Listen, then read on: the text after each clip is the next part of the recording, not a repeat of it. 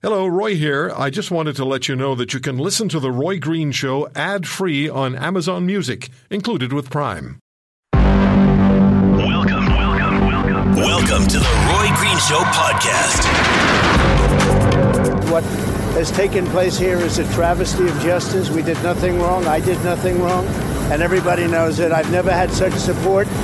And that goes with the other ones, too. What they're doing is election interference. They're trying to interfere with an election.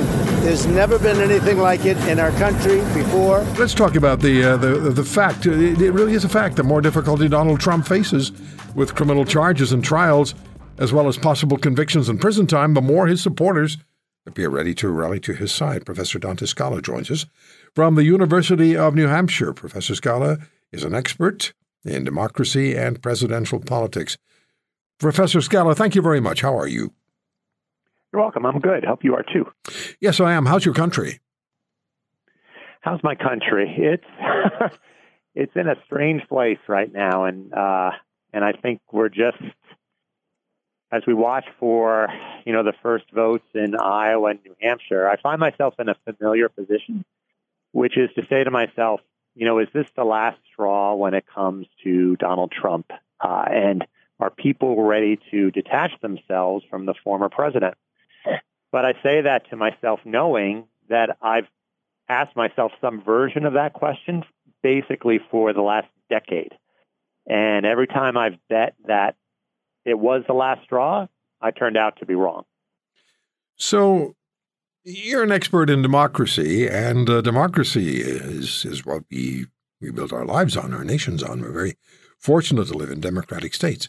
You're an expert in the presidency. I gather obviously, none of us have ever seen anything like this.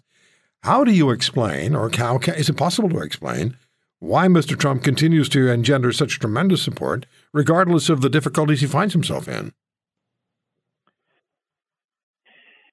I've never seen this sort of, we call it a cult of personality in American politics. And probably the best analogy that I've thought of over this last year, as I've watched yet again, it looked as if at the beginning of the year that Republicans were ready to move on from Donald Trump. Ron DeSantis looked like he was a viable alternative and so forth. But I have to remind myself that for a lot of voters, Donald Trump is what Ronald Reagan was back in the 1970s and really the 1980s. Trump is the most dominant figure that we've seen in the Republican Party since Reagan. And obviously a lot of differences between the two, but in terms of dominance, right? He's the person. Yeah. And you can't get over, you can't underestimate people's habits.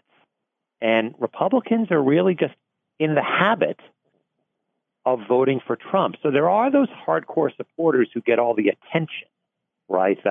We call them, MAGAs.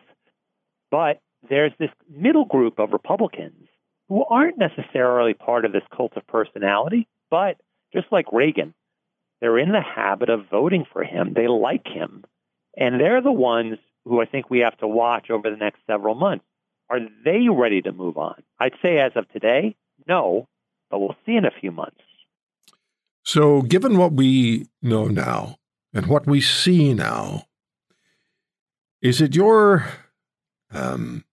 view that Donald Trump would have an even or better than even chance of getting the party nomination, regardless of what may happen? And, people have speculated. So if he's found guilty in some of these particular cases, the district attorney in Atlanta wants to go to court early October.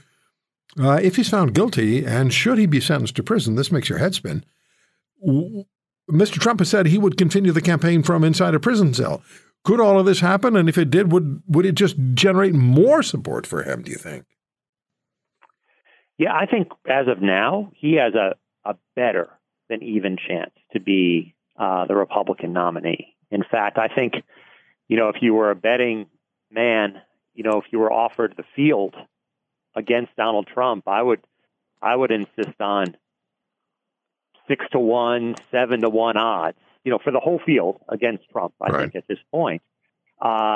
It's unclear, right? I mean, and part of it is due to timing, right? We don't, when these court dates are going to begin for the former president is a bit in flux right now. And Republicans start voting, both here in New Hampshire and Iowa, the middle of January. So it's very possible that we'll start voting in January, and none of these trials will be decided yet. But along the way, that voters will get more and more information, right, as these trials unfold. But we don't know what that's going to be like right now. So once again, there's this fact that I think there are a lot of voters who are ready to ride or die, so to speak, with Donald Trump. But then there are those people in the middle who maybe they have a few doubts, but they give the benefit of the doubt to Trump, and it's going to take a lot for them to change their mind. For me, the interesting scenario is, what if, there's a trial, let's say the January 6th trial going on at the very beginning of the calendar year, in the days before Republicans in Iowa begin the caucus, where those voters in the middle I talked about, right? They don't love Trump, but they like him. Would they get a case of cold feet? Would they start to say, hey, I don't know that we want a nominee who's going to be on trial off the campaign trail for most of or a good part of the next year? That's not such a great idea. It's an unknown, isn't it? It's just a big unknown. But at what point, and we started out talking about democracy, at what point does the will of the people take precedence over virtually anything else? If he has the support to become the nominee, should he have the support to win the presidential election, then what? People, ultimately, that's the Democratic answer to the question, is it not? Yeah, if it comes to Trump being the nominee in the general election, I'm still of the mind that, given that the U.S. economy looks good right now, and given the current president's good health, which, for an 80-year-old man, you have to have a couple doubts about that. But I still think the will of the people would reign, in the sense that I think the former president would have real difficulties winning a general election. But it's surely not, impossible. Yeah. There's a good chance of that. And, and if he won with convictions on his record and so forth, we're really in unknown territory, not just as a democracy, but as a constitutional democracy. And as a population, right? As a national population. It's a national, it's a national population, and but we've never seen the Constitution kind of tested like that. Where do we go from there? Can a president pardon himself? All those sorts of questions, which has always been kind of what if for law school exams, would come to the fore. Putin said he had known Prigozhin for a very long time and called him a man with a complicated fate. Many speculate the Russian president had a role in the deadly crash, but it's also possible, according to experts, that Prigozhin felt he was in trouble after leading a mutiny against Russian military leaders back in June and faked his own death. So often nothing is what it seems on the surface, and what the Russian state says is often very different from what's happened in real life. Ukraine's president wasted no time in stating his country had no role in the crash. It's not out of the realm of possibility that Ukraine or one of its allies would be blamed for downing the plane. Crystal Gamansing, Global News, London. So here's what I think. The sun rises in the east, yeah? Still does that every day, doesn't it? So I think with the predictability of the sun rising in the east, you can pretty damn well predict that Prigozhin is dead because Putin pulled the trigger. And what I found particularly interesting is the fact that Prigozhin's plane was for sale last week, and on the day he died, apparently in the morning, some representatives of a Russian airline got onto the plane to have a look at it. So what do you think? And then an American investigator who's done a lot of crash investigations on planes looked at some of the footage and said, well, there are holes in the plane that looked like they came from the outside. And the wing, when they saw the video of the wing, it was a clean shear. Now, what are the chances that all the bolts let go at the same time and the wing just floated to the ground? I think Mr. Prigozhin and his fellow passengers and fellow co-founder of the Wagner Group mercenaries, they paid the price for their abortive run at Moscow. So we had that. And this is another development, of course, a major development in the war with Ukraine is fighting for its existence with Russia. There's also the story that the Russian military members, there's a Russian military unit fighting with Ukraine, led by former Russian Special Forces commanders. They're trying to take down Putin. They have now invited leaderless Wagner mercenaries to join them in the fight against Putin from inside Ukraine. My question is, will the Ukrainian military put up with this? Because the Wagner mercenaries are alleged to have committed atrocities against Ukrainian citizens and military members. So what are the chances the Ukrainian military is going to say, yeah, that's fine, you can come in, we'll welcome you? I just don't see that happening. There's another development. Ukraine will now be receiving what it's been asking for since the beginning of this invasion by Putin. U.S.-built F-16 fighter planes, about 60 of them from European NATO members. That's going to change the deal in the sky a little bit, because F-16 is a really excellent fighting platform. What else do we have? Well, let's talk to our guest about that. Alexander Sherba, former Ukraine ambassador to Austria and member of the Ukrainian diplomatic mission to the United States. He's the author of Ukraine versus Darkness, Undiplomatic Thoughts, joins us quite regularly from Ukraine. They're 7 hours ahead of us. Alexander, thank you very much for joining us. How are you? I'm very well. How are you, Roy? I'm well. I'm not at all sad that Prigozhin's gone from this planet, but what's your sense of what happened? Well, quite frankly, shortly after this, putsch in Russia, or the attempted putsch in Russia, I was visiting France. I was on the conference, and there were all kinds of, very liberal, very soft intellectuals at that conference, and all of them were saying Prigozhin won't survive 2 or 3 months.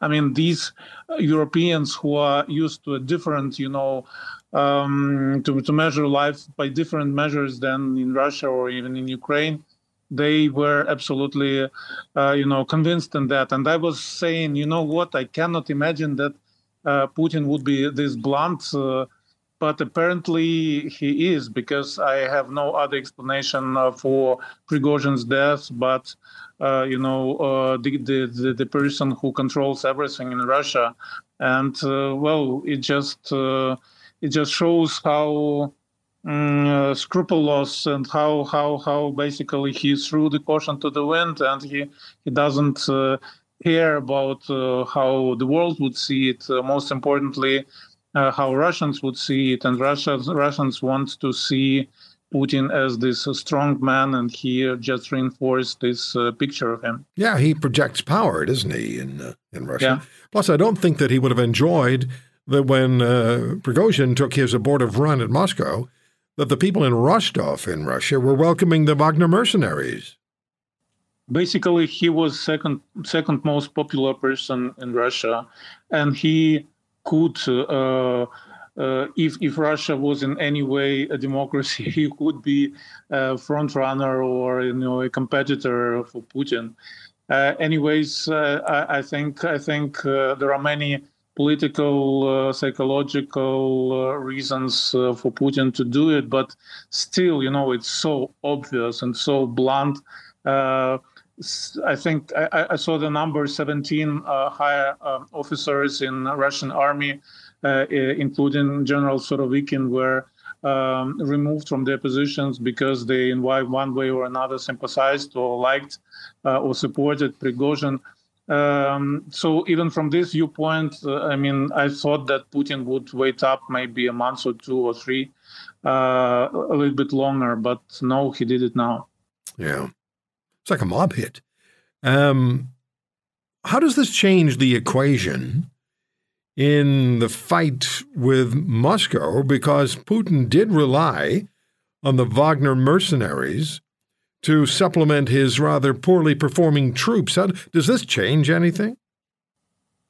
Well, the good news for Ukraine is that Wagner Group is basically right now incapable of, fighting the fight, and they were the most, capable military unit in the Russian army. By the way, another military unit, smaller in size but very fanatical, the neo-Nazi Rusich group, led by Alexei Milchakov, announced yesterday that they are stopping their fight because a close friend of the field commander who runs this group was detained in Finland, and as long as that story isn't resolved by Russian government, they are not fighting for Russian government. So it's another, piece of puzzle fallen away for Russia. So it's good that Wagner isn't a factor anymore, or more or less anymore, especially right now where Ukraine is fighting the toughest part of this war, trying to cut this Azov Sea corridor through, and basically to cut Crimea from, military supply. Yeah, let's come back and talk about that in a minute. But I just have one more question. Russian military members, there's this unit. What's the name of the Russian military unit that's fighting for Ukraine? It's the Russian Volunteer Corps. Okay. And they are commanded by former Spetsnaz, Russian Special Forces commanders. And I saw a video, actually, of the Wagner mercenaries who are now leaderless because both of the leaders of the Wagner group are gone.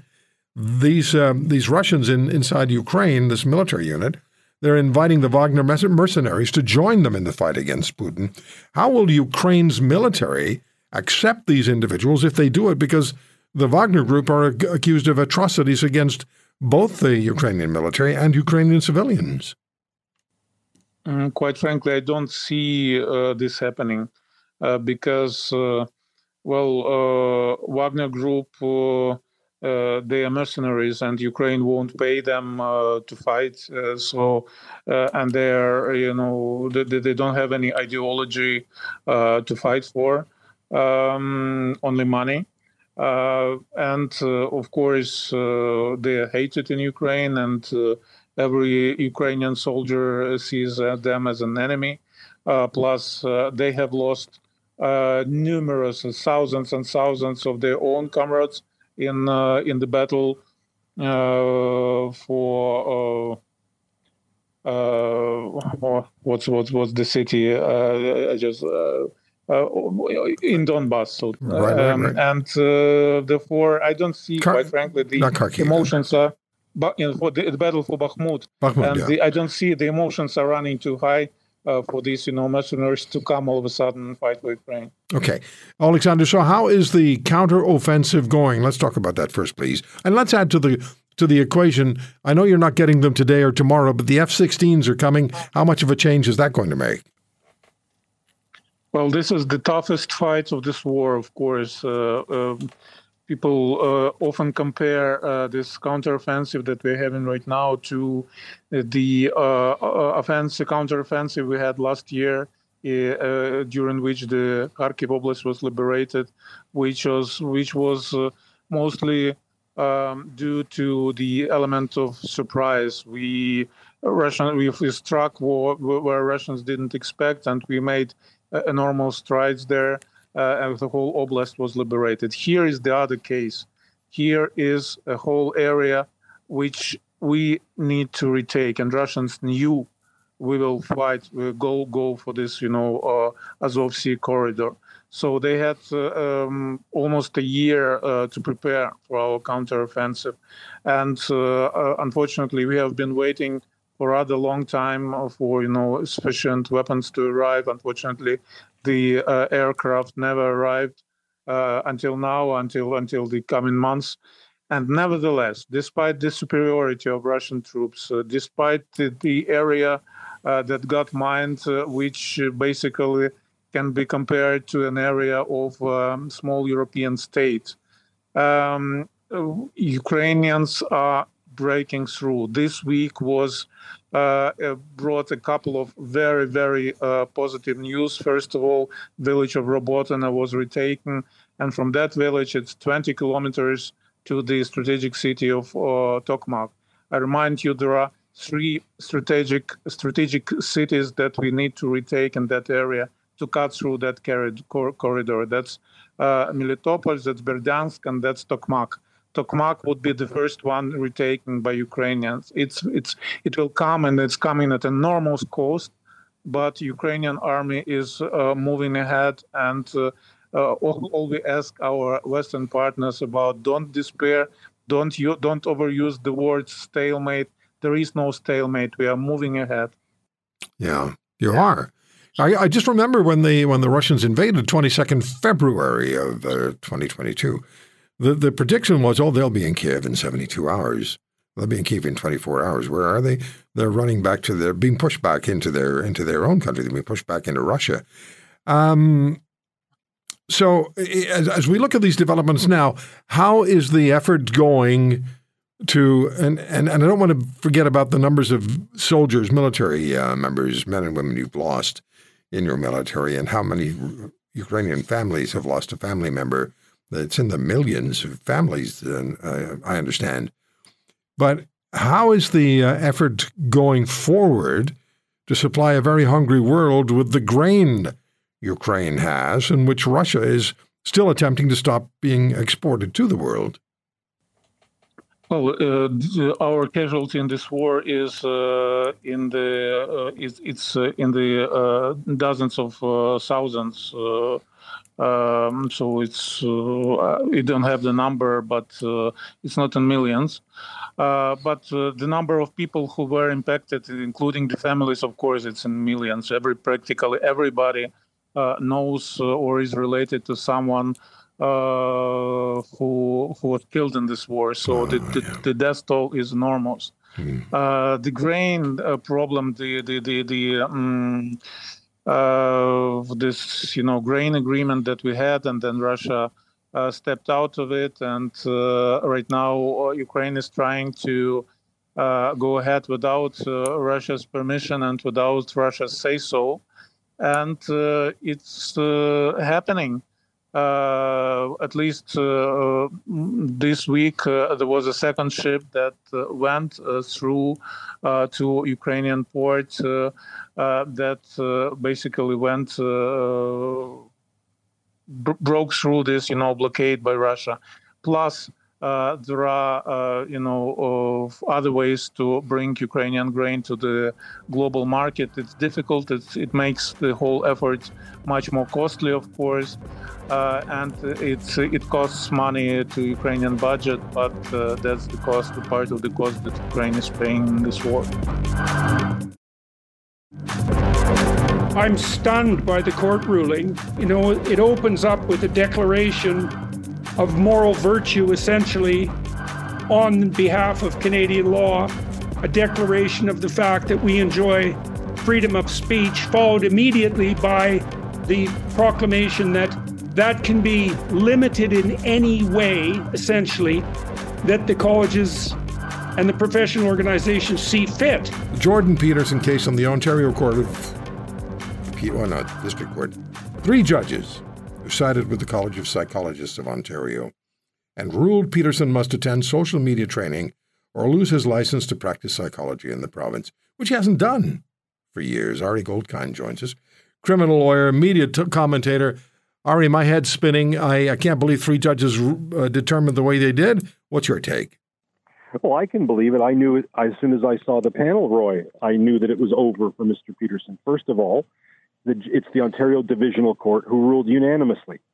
The judge who wrote the decision was the former treasurer of the Law Society of Ontario, changed the name from the Law Society of Upper Canada, was instrumental in equity and diversion programs, was fundamentally a key voice in the move of the Law Society to what's called a statement of principles, where all lawyers have to espouse principles on the very far left of the left wing.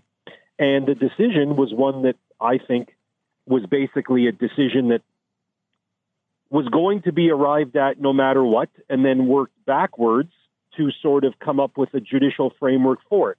And here's why it happened, and let me just tie into your intro, Roy. It wasn't for the divisional court to say what its own opinion would be. The premise here of the divisional court, if this makes sense, is to say, look, did the college act reasonably? Did the college act proportionally to say, even though we have this thing in Canada called a charter, this thing that seems to come into play depending on, who's invoking it on a day. I mean, Roy, you and I talk a lot about crime. Every time there's a crime or a charter challenge or a cop turned off their body cam or somebody got roughed up at a police station, the charter seems to apply. But what the court said here, and this is why I think the decision is so problematic, is it gives no judicial analysis to, wait a minute, does the college have the right to say Jordan Peterson in his off-duty on Twitter, on Joe Rogan, from his toilet, can't say what he wants, even if, Roy, this is the key, the decision makes clear that even if Jordan Peterson is saying things that are valid or true, it doesn't matter. If it offends one side of the political spectrum, it's degrading, hurtful, demeaning speech, and therefore it reduces people's trusts in clinical psychology. A more bizarre argument I cannot think of, because the one thing that you know about Jordan Peterson, Roy, is that all he's done is increase people's interest in clinical psychology by a factor of probably millions. I could go on, but I'll pause there. It's a really, really troubling decision. And for your listeners who haven't read it, read it. I've posted it, and go look at the 7 comments that the court picks out that they go after him for. And one of them that he has to be re-educated for, North Korea or Russia style, is because he says an extremely heavy woman on the cover of the Sports Illustrated swimsuit issue will not be beautiful and isn't beautiful, no matter how much authoritarian dictation there is to think that she is. Maybe you don't like that comment. Maybe you think it's full of chutzpah, but the idea that that deserves re-education, my oh my, what country am I living in? Well, there's another one where an individual was worried about overpopulation of the planet. This individual had concerns about overpopulation, and Jordan Peterson tweeted back, "You're free to leave at any point." Well, that's exactly, I'm sorry, world, but that's exactly the kind of thing I would send back. Well, and again, you're lucky to not be a regulated professor. I mean, look, Roy, let's make this really honest to your listeners, okay, across Canada. While Mr. Peterson is licensed, he doesn't practice, he doesn't have clients, there were 13 complaints over 8 years, all from people who didn't like his tweeting. That's what he's being re-educated for. While you and I speak, Roy, and you may have seen this yesterday, your colleague Joe Warmington wrote a great piece about it. That teacher in Milton with the triple, quadruple, quintuple D synthetic prosthetic breasts, that person is now welcome to go back and teach starting next week. Well, that's a licensed professor. So the point of what I'm saying is, on his off time, not in practice, not with clients, not with patients, he's tweeting things, whether you like them or not. That's in the eye of the beholder. That's the idea of living in this country versus Yemen or Saudi Arabia. But another licensed professional wearing quintuple D prosthetic breasts on the taxpayer dime in front of children, that is we're all bending over backwards to accommodate. This is why this is such a Kafkaesque, Orwellian thing. And again, I invite people to go to the decision and look at how short shrift this divisional court unanimously said the charter was. I can assure you, Roy, if Jordan Peterson's views were left-wing, were different about Elliott or Ellen Page, were pro-left, were pro-this, we would not be having this conversation. It's all because his views are not left-wing, and that is why he needs to be re-educated. It is extremely concerning, Roy, and I'll end my answer here, because while Jordan Peterson can afford the fight, he's worth millions and millions of dollars. You are being listened to, Roy, right now by lawyers, doctors, dentists, massage therapists, psychologists, you name it, none of whom feel free to speak in Canada because they cannot risk being censured and losing their ability to feed their family. That is really scary, and you're right. That is really, and you know, Ari, I was thinking about this. So this decision is brought down. Surely the judges in that divisional court, all three of them, knew that there would be tremendous public pushback. The people would say, hold on, this is wrong. This just isn't right. There would be professional pushback, such as you're delivering. Didn't matter. But, Roy, they don't care because... That's what I said. They didn't matter. No, you have to understand the judiciary. You have to understand how popular and how many dinner parties you get invited to when you're the equity, diversion, inclusion, this, that, or the other minder. You get invited to nothing if you're a person who talks about crime, immigration, you know, all of these other things. So while you express that to your listeners, and you have a very valid point, people don't understand this business.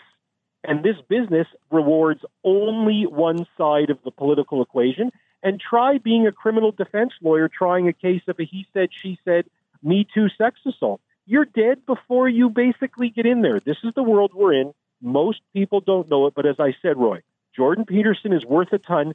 You know who was the biggest winner the day Jordan Peterson's case went in not Jordan Peterson's favor? The biggest winner was Jordan Peterson. The biggest loser was every other licensed professional who cannot afford to not be able to pay their mortgage or put food on the table. Yeah. Message sent, message delivered. Message understood by people who now are holding back on what they really have the Charter right, guaranteed under the Charter, Section 2D. They are guaranteed under the Charter freedom of expression. The Supreme Court did issue an exception for hate speech. Then you have to ask yourself if what Mr. Peterson posted is hate speech. And remember, Roy, the court made it clear, even if what he said was a valid and honest opinion, or more interestingly, correct and true, it did not matter. Let that sink in, Roy. So let me ask you this. Shortly after Justin Trudeau became Prime Minister, I think it was just months, I posted to Twitter, this Prime Minister is a twit. And somebody wrote back to me saying, we're going to report you to the Human Rights Commission. And I said, and I wrote back basically saying, go for it and do it today. I guess I probably was outside the bounds of what I'm by this court's measure.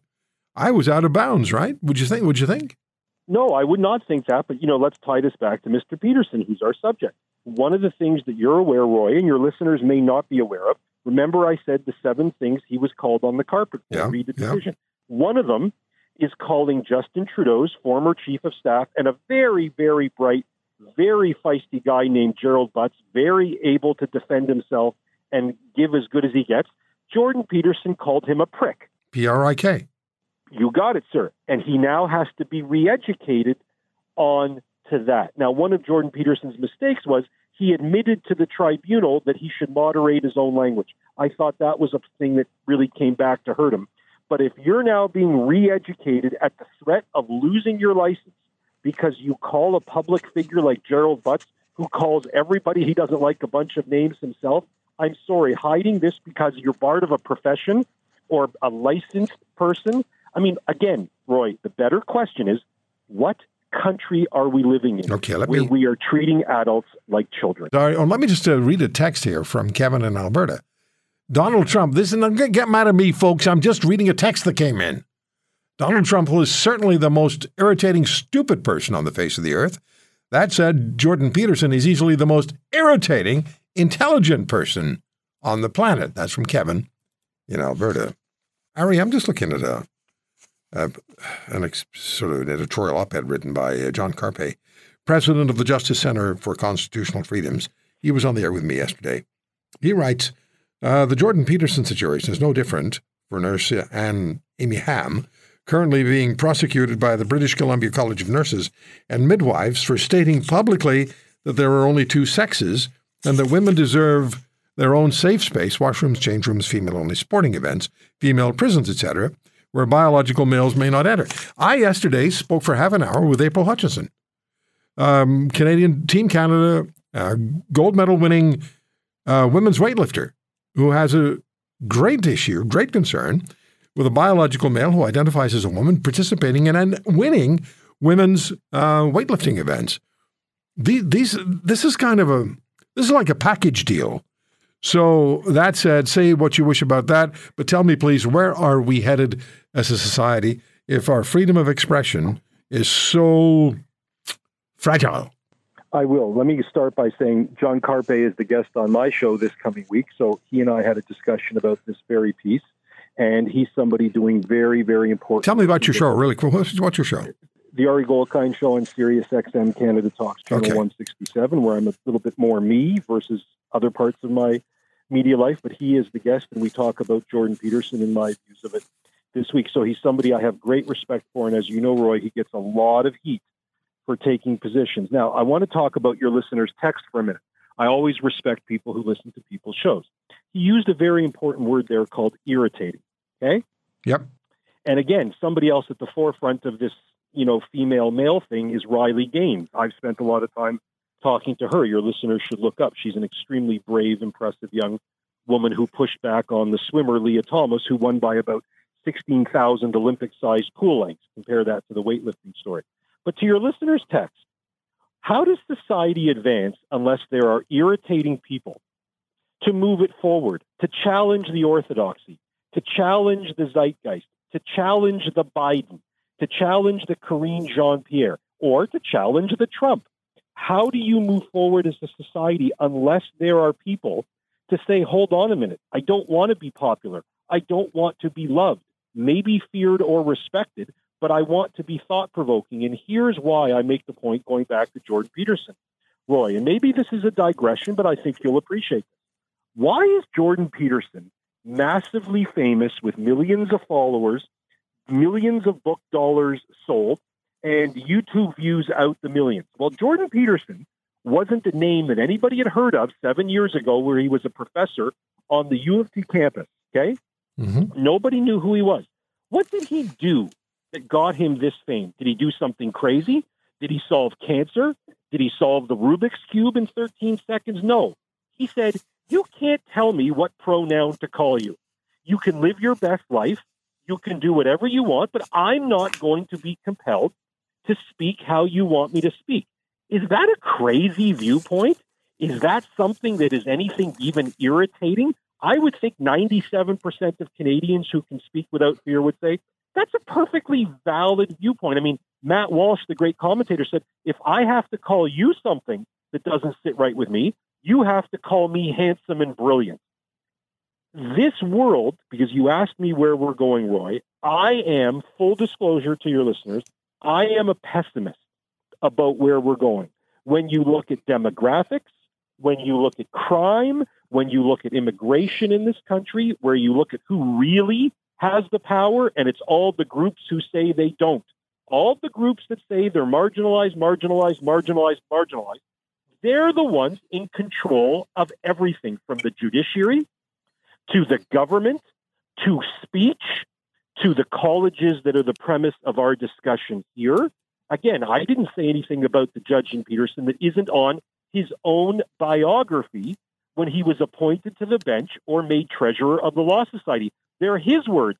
You literally could Google him, and they're his words. Fine judge, thoughtful man, decent man, I'm sure doing what he thought was right, but it's right there. I am a pessimist, Roy, because the people, I think, who are killing this country and putting it into the ground are the very people also demanding and commanding that you cannot complain about how and why this country is being put into the ground, because if you complain about it, you're going to be censored, Okay. Or worse, called a bunch of names that make everybody shut up because they don't want to be called those names.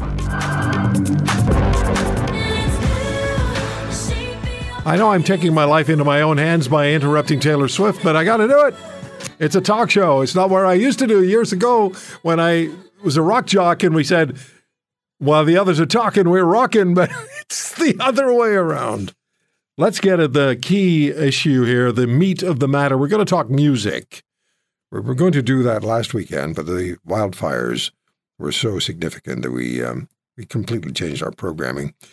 And Eric Alper, thatericalper.com, 16-time Juno Award winner, nominated 6 times as Publicist of the Year during Canadian Music Week, and has one of the absolutely best Twitter sites at that Eric Alper, is kindly decided to come on the program this weekend. How are you, Eric? I'm good. How are you? That was such a good intro. I should have you do my publicity. Hey, listen, I'll do whatever you want.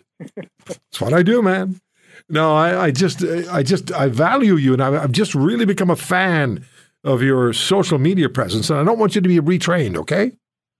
No retraining of Eric Alper. It's great stuff, really great stuff. So before we get into some of the other meat of the matter that I want to talk to you about, and I sent you an email on this about what is it that creates the sound, the dynamic, the presence? What is it? Publicity will play a large part, a major part, as you well know, in the creation of an artist or a band that just keeps on going, that keeps on churning out hit after hit after hit, year after year, decade after decade, versus an artist who, they're successful, but they kind of plod along. They have a hit here and a hit there and a song here that kind of wanders up the charts a bit and then falls back off. And then there's the one-hit wonders. They arrive and they play, they got a song everybody really gets into and they say, oh, I can't wait for the next one. And the next one comes and everybody goes, right? And then comes the next one and nobody listens to it. Having the lead singer not sleep with the drummer's wife is probably a really good way Who are you talking about? Have a band extended. But, let me put you this way. Have you ever watched a really great movie and then at the end of the credits, you see hundreds and hundreds and hundreds of people and you're like, what do these people do? I do, yeah, absolutely.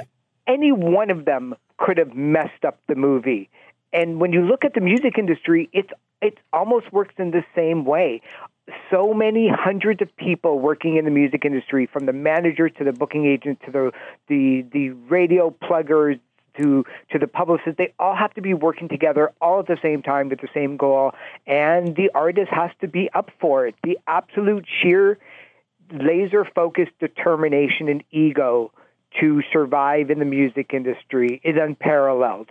When you take a look at the top 20 highest grossing artists of all time in terms of tour dates, you've got Elton John, U2, Guns N' Roses, more U2, The Police, and artists like that tend to be, Roger Waters is on this list, artists that tend to be over 60.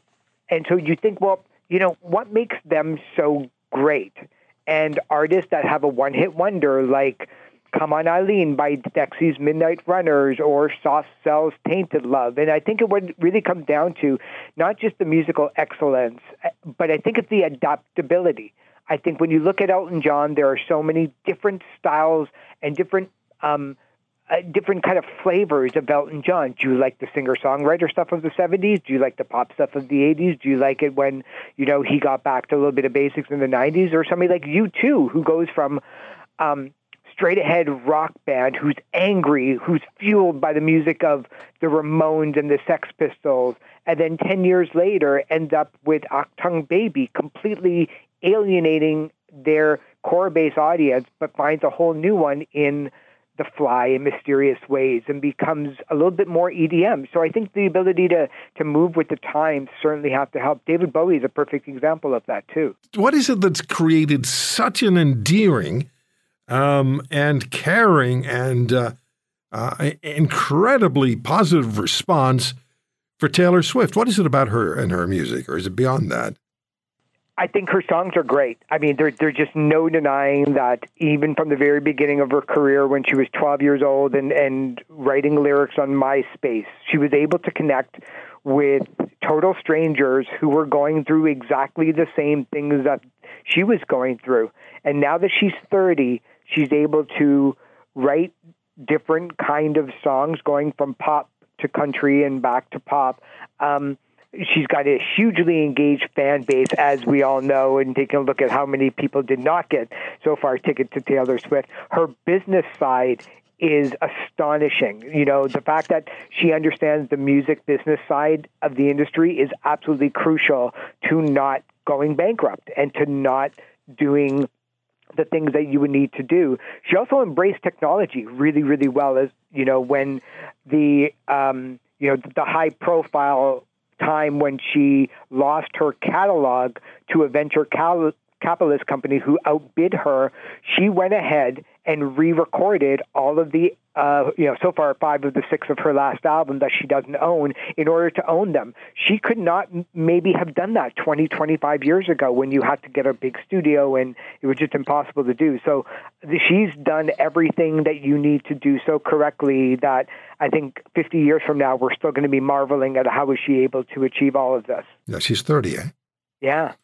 Who was it who said, don't trust anybody over the age of 30? I think we all did back in the hippie days.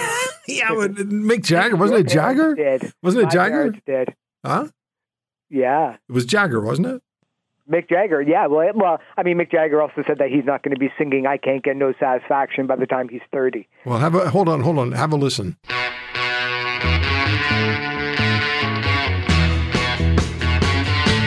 So as the song would end, I would come on and say, now sports and weather together. Oh, man, that's Eric. Eric, it's still a great song. Oh, yeah. And the fact that Mick Jagger has not had a problem with having satisfaction since he was 13 years old, it gives you everything that you need to know about making these artists get up on stage and singing songs in their 80s. In their 80s. They're 80. In their 80s. And what was it? He'll still outdance you. He'll still outsing you. He'll still outwrite you. And, apparently the thought is that he runs the length of 8 football fields every show. No, I know that. And he's a marathon runner. Yeah. I used to play a little bit. And then I walked out on the football field at McMaster University a number of years ago. And I just looked down the field, and I thought, damn, that's a long way. And that was just one time. So how many times does he do it? Yeah, and you still have to catch the ball. And that's the other part that was a problem. That's the other part that was a problem. Yeah. I could have been in a white room with black curtains near the station. Eric Alper, at that Eric Alper. Tell us about this one, Eric. Well, I mean, that would be the sound of Cream. And, that's the band that Eric Clapton decided to go a little bit rock and grow his hair out and take a lot of drugs. And there you go. Then you end up with White Room. Oh, it was just amazing. Ginger Baker. So good. Who was the third? There was Ginger Baker. Who was the third one? Jack Bruce was the bassist of the band. Yeah, Jack Bruce. Yep, and then later on, they were doing really, really well. They had a lot of hits like that one. And then they saw the band, Robbie Robertson, in concert, right, and said, we need to just split Cream up. I mean, this was just so devastating to him because he thought that Eric Clapton had lost the plot when it came to rock music. And he took a look at Robbie Robertson and Levon Helm and the guys in the band and said, that's what I need to do. I need to get back to the basics of music, of rock music, of blues, of roots music. And he did. And he ended up slowing things down a little bit, turning down the volume, and kind of created, 25 years worth of music. Totally based on seeing them. There's seldom a day goes by that I don't listen to Eric Clapton now. I probably would have come off that Cream song, White Room, with blue skies and green lights to you and yours. Yeah. Remember those little phrases in rock radio in the day? Blue skies and green lights to you and yours. Let's talk to Randy, who's in Calgary. How are you, Randy? Yeah, good afternoon. Thanks for taking my call. Yes, sir. What's your question? Well, I drive truck, and pardon me, I'm just sitting here at the warehouse, and I've got a load later tonight. But anyway, talking about old songs, speaking of Eric Clapton, you never hear "Lay Down Sally" anymore. Well, it's a talk show, so I just grabbed the big one from way back when. Yeah, no, that was a fantastic song. Yeah. But anyway, speaking of one-hit wonders, there's a couple, 3 or 4 that... Give us one. Just give us one. Okay, how about I Wonder What You're Doing Tonight by the Foreman Young Band? Okay, hold on. Eric, what about that?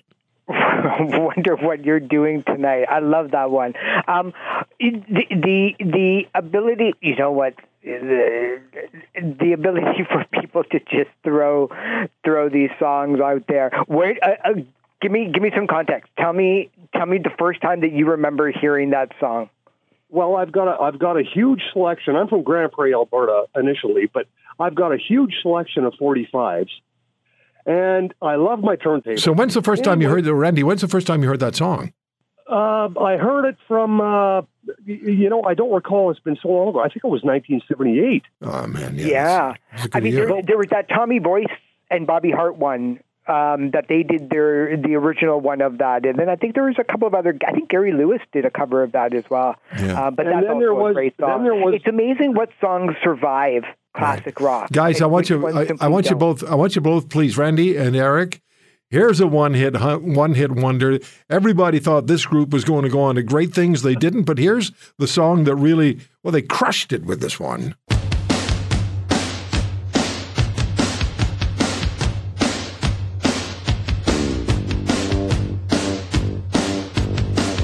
How do you know? I mean, how can you write that song and not follow up with a massive hit? When it came to the Knack, they had the songs after that. The problem was that when that first album came out, the album cover looked pretty similar to the Beatles Meet the Beatles, and the critics thought that they were just riding off of a record label concept of let's create another British invasion, even though that these guys are Americans.